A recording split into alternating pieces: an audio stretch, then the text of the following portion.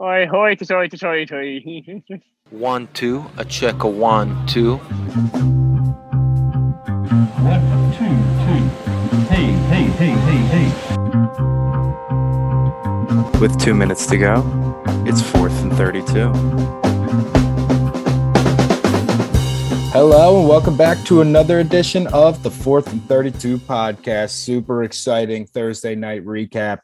A game between the Vikings and the Steelers. Is just me, Cole Smithson, and Ethan Sue on the pod today. Ethan, 29-0. And then the Steelers stormed back. They had a chance there to tie it at the end. Yeah, really close. It was an 8-point game, and they got the ball back with just a little bit over the 2-minute mark. I think 2:15. Drove all the way down to the field, and it came down to one final play, too, and Freiermuth almost held on to it in triple coverage. Harrison Smith comes in and punches it out at the last second, and the Steelers lose the football game. But it would have been a great story. Oh, absolutely. Another game where the Steelers score over 20 in the fourth quarter. They had nothing going all game. It looked over. Dalvin Cook goes for over 200 yards on the day. Yeah. What were you saying? I was going to say most yards in the NFL this season by an individual player in a game. Yep. And but yeah, no one's really broke 200, and he only took 27 carries to do it. They were just running right through the Steelers defense, and then they just started chipping away like the Steelers have done multiple times this season. And Freiermuth got popped to have the ball come out. Yeah. Big Ben hit him. How did the Vikings let that happen? They let the Lions do that to them last week, where they just drive down the field. That last play where Deontay Johnson caught the ball, broke the tackle from Patrick Peterson to set up the final shot, got out of bounds. Couldn't believe that happened. But we got to talk about how Kirk Cousins goes for less than 50% completions, throws 2 more picks this season. So now he's up to 4, and he just looked absolutely horrible. There was a pass early. He missed Jefferson so bad high when he was wide open. And it's just, this is the Kirk Cousins experience. I mean, you used to be a fan. Yeah. No, it's actually 5 interceptions, which is crazy about it because he was so efficient for a while. But now I think he has 3 picks in the last 2 games or something along that line. So he played shaky. We were talking before this started about the play where he, late in the fourth quarter, Vikings are driving down the field.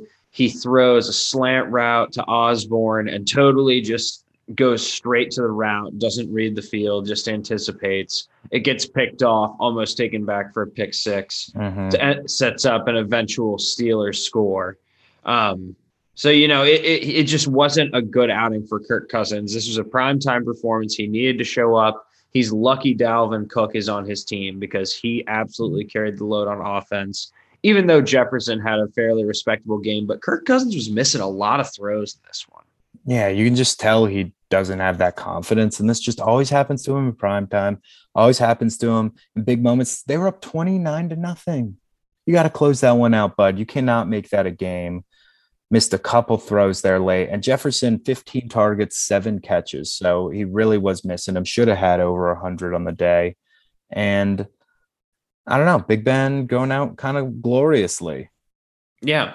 That was a good performance by Big Ben. I was impressed. He actually had a really good game. He led them back in the fourth quarter to be able to bring them within distance to even have a close chance to winning this game. That there's definitely respect for that. I still think he's washed from a lot of the stuff we've seen, but it shows that he still has the greatness in him that we've seen for years when he was leading winning teams in Pittsburgh. He used to be the best at comebacks, man. He used to always be. Yeah. He's really good at this. When your team's down 17, you want Big Ben out of there on the field. Yeah, he's very good at that aspect of it. And they were going after Breeland too. I thought that out of defensive players, Breeland had a really shocking bad game against why am I forgetting his name? Against Claypool tonight in particular. He was just getting flags everywhere all over the field covering Claypool. And then Minkah Fitzpatrick was pretty active around the ball tonight, but he had a lot of penalties on him too, especially the one down the stretch at the end where he got a PI, gave the Vikings a chance. Eventually Kirk Cousins threw a pick, so it didn't matter. But yeah, this was ended up being a really good football game after it seemed like it was just going to be a dominating performance by the Vikings. Yeah, so, the Vikings now in that 8th spot. Wait, no, all the games that happened this week, but if Washington loses, if the 49ers lose, they're right back in the mix here. They're hoping for some other teams to play poorly, but it's just one of those things where I don't want the Vikings being the playoffs. Steelers needed this one if they wanted to keep their playoff hopes alive. They would have went to 7-5-1. 6-6-1 just doesn't look that good, and it's not. So, oh man. Yeah, no, there's not really much else to say. But these are two teams that are still very capable of making it into the playoffs with the games they have down the stretch here. I expect that the Vikings offense will only be better with Dalvin Cook involved. And I think if Big Ben plays like he played tonight, the Steelers could definitely rattle off a couple wins. So this was a good showing for what both these teams are capable of, I think, come playoff time. Yeah, if they make it there. I mean, Vikings got 2 games against the Bears. That's going to help. But then they got the Rams and Packers back-to-back weeks. So yeah.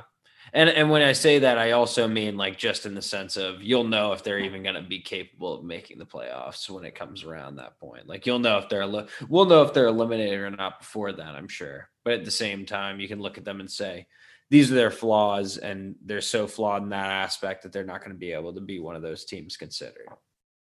yeah, unlikely. Kirk Cousins, man. I mean, Jefferson has to absolutely hate him. How about Claypool on that last drive? What an idiot holding on to the ball. And when he got up on one knee and was posing with the football after he caught a big catch, they could have gotten the ball spiked with like 25. They had 25 seconds on the clock when he caught that ball and he got up and he was posing. If they had gotten it and then it got hit out of his hand. No, it was like 35 seconds, and then it fell all the way down to like 22.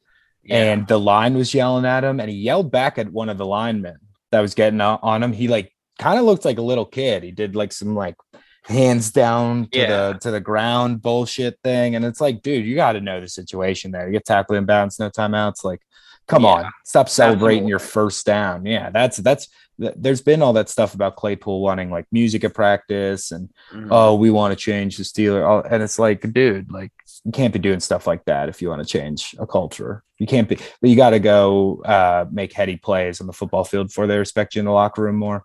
That seemed to be something deeper than just one play. But yeah, 100%. He, on football perspective, he had a pretty good performance here, but yeah, Claypool just seems like every so often the things that come out about him just seem like selfish things. And I don't know how much you love that. And, I have no idea how much of that is true, but it was not a good look for him to celebrate his own one victory of a catch in that game at the expense of his team not having time to win the game.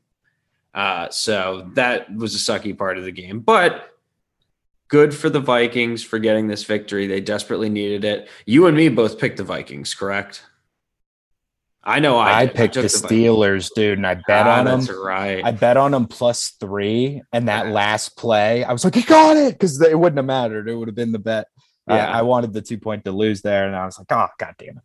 But how about the Steelers defense? You got Devin Bush, Joe Schobert, Minka Fitzpatrick just getting shredded right up the middle. Their defensive line was no contest, and the Vikings offensive line has struggled this season. So that doesn't look good. And Cam Dantzler is once again just he had a really rough game there, especially in the fourth. Got a hold. They said it on the broadcast, and I think it was perfectly said. This is why you keep playing. Don't give up. Just start throwing it around. Go have fun. Literally.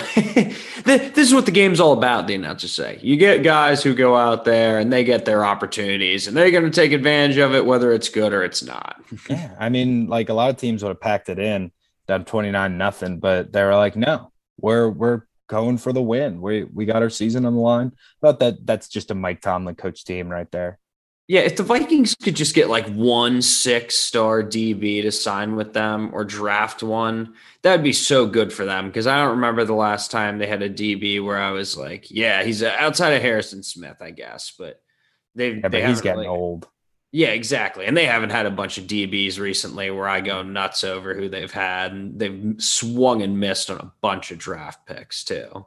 Dude, I know. And I saw a montage of rookie Harrison Smith highlights, and they were from like the late 2000s, like 2008 or something. I was like, damn, he's old. Maybe like 2012. I'm Googling when he got drafted. 2012. So it was 2012. But that's still like 10 years ago. Oh, yeah. And it's surprising how much older the video looks just being a couple years ago. It's got that like 2012 look to it where it's like early HD, like before they got all their shit together. But anyway, any last words on this? Are you ready to go out? No, I'm good to go. This was a good game, though, for sure. Absolutely. It's made it exciting at the end. That's all we want in these Thursday night games. Be exciting. Be fun. Yeah, absolutely. I got positive production on all the fantasy teams that I had players playing for, so can't complain about that. Absolutely. Definitely hit the over on that. All right. From me, Cole Smithson, from Ethan Soon, from everyone else in the 4th and 32 podcast family. Thank you. Peace.